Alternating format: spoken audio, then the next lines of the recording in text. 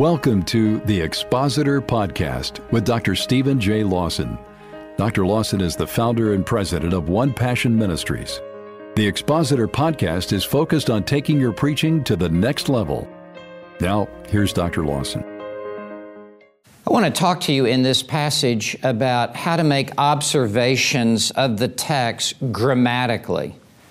Now, let me begin by making a confession. When I was in high school, I remember I took accelerated English and other English classes, and I just really didn't want to have anything to do with English grammar. I just wanted to play football, baseball, basketball, run track, and I really was kind of left behind.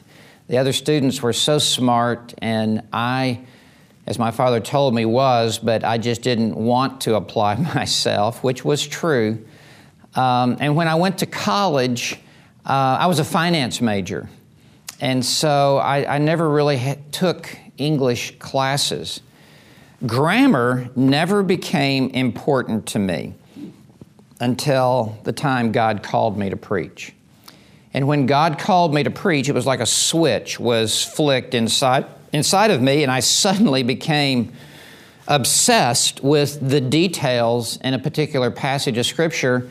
And in order for me to interpret a passage correctly, I had to make very astute observations of that passage. Well, this brought me back to the world of grammar, something that I just loathed when I was a high school student, something I gave no attention to when I was in college.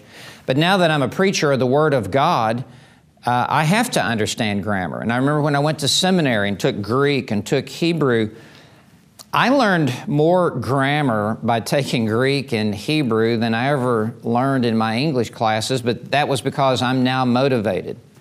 Well, as we think about grammar, let me just set before you 7 key words that are a part of understanding a passage of Scripture grammatically, and you need to have a key eye for this. The first is the verbs.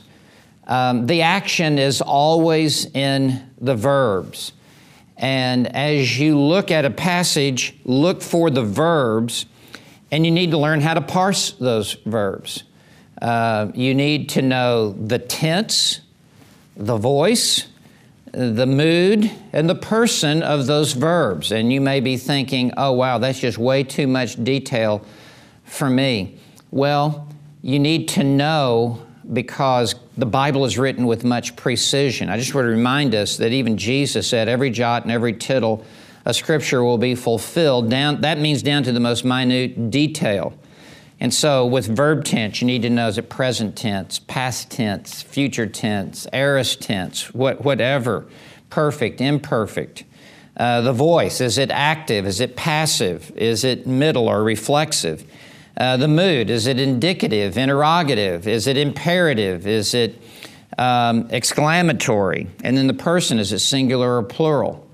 I'm just setting before you some key observations that you're going to have to make as you are looking at a passage. And then the subject. The subject is the one who's doing the action. Jesus wept. Wept is the verb, obviously, but Jesus is the subject. He's the one who is doing the weeping. And then the object. That is the one being acted upon. To use this example, I hit the ball. I is the subject, hit is the verb, the ball is the object of the action of the verb. And so as you're looking at a passage of Scripture, you have to have very keen powers of observation. And then under that, the fourth word would be modifiers. In most sentences, there are adjectives and there are adverbs that modify nouns and verbs.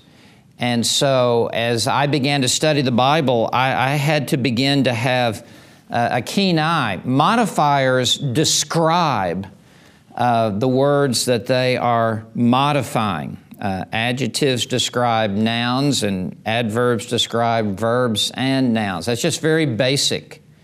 And as you look at a passage, you need to see what is modifying what. And then there are prepositions and prepositional phrases. In the beginning, that's a prepositional phrase. God, the subject, created the verb, the heavens and the earth. That's the object. And so, in the beginning modifies when God created the heavens and the earth.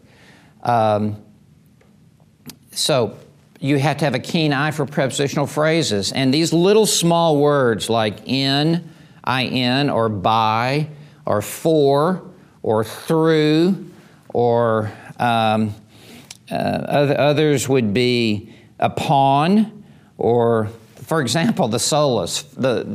You have been saved by grace alone, through faith alone, in Christ alone, for the glory of God alone. Those little prepositions, by, through, in, and for. In passages of Scripture, they are loaded with meaning that you need to see as you're looking at a passage of Scripture. And then 6, conjunctions. The two most important would be and but. And those are critically important words. But signifies a sharp contrast with what preceded. And the but now goes in an antithetical direction. The conjunction and groups things together, usually of similar meaning. And so always looking for conjunctions. And then also the adverb therefore often functions as a conjunction. And great preaching gets to the therefore. Great passages of Scripture often have therefore in it. Romans 12, verse 1 has the therefore.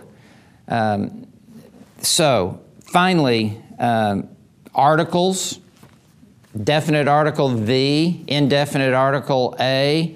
That's how much you need to be observing what's in a particular passage of Scripture. And I want to urge you to even refamiliarize yourself with some of these basics about grammar, especially as you're preaching epistles, especially as you're preaching Hebrew poetry.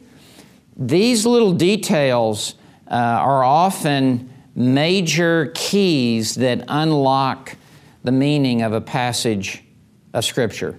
So, I want to encourage you to refresh your understanding of grammar. And you can often find at the back of some dictionaries, like my Oxford English Dictionary, just a summary of grammar. And ever so often to just flip through that and to remind yourself of grammar. It'd be very important in your interpretation of a passage of Scripture. Well, may the Lord give you the understanding that you need to work grammatically in making observations of the text.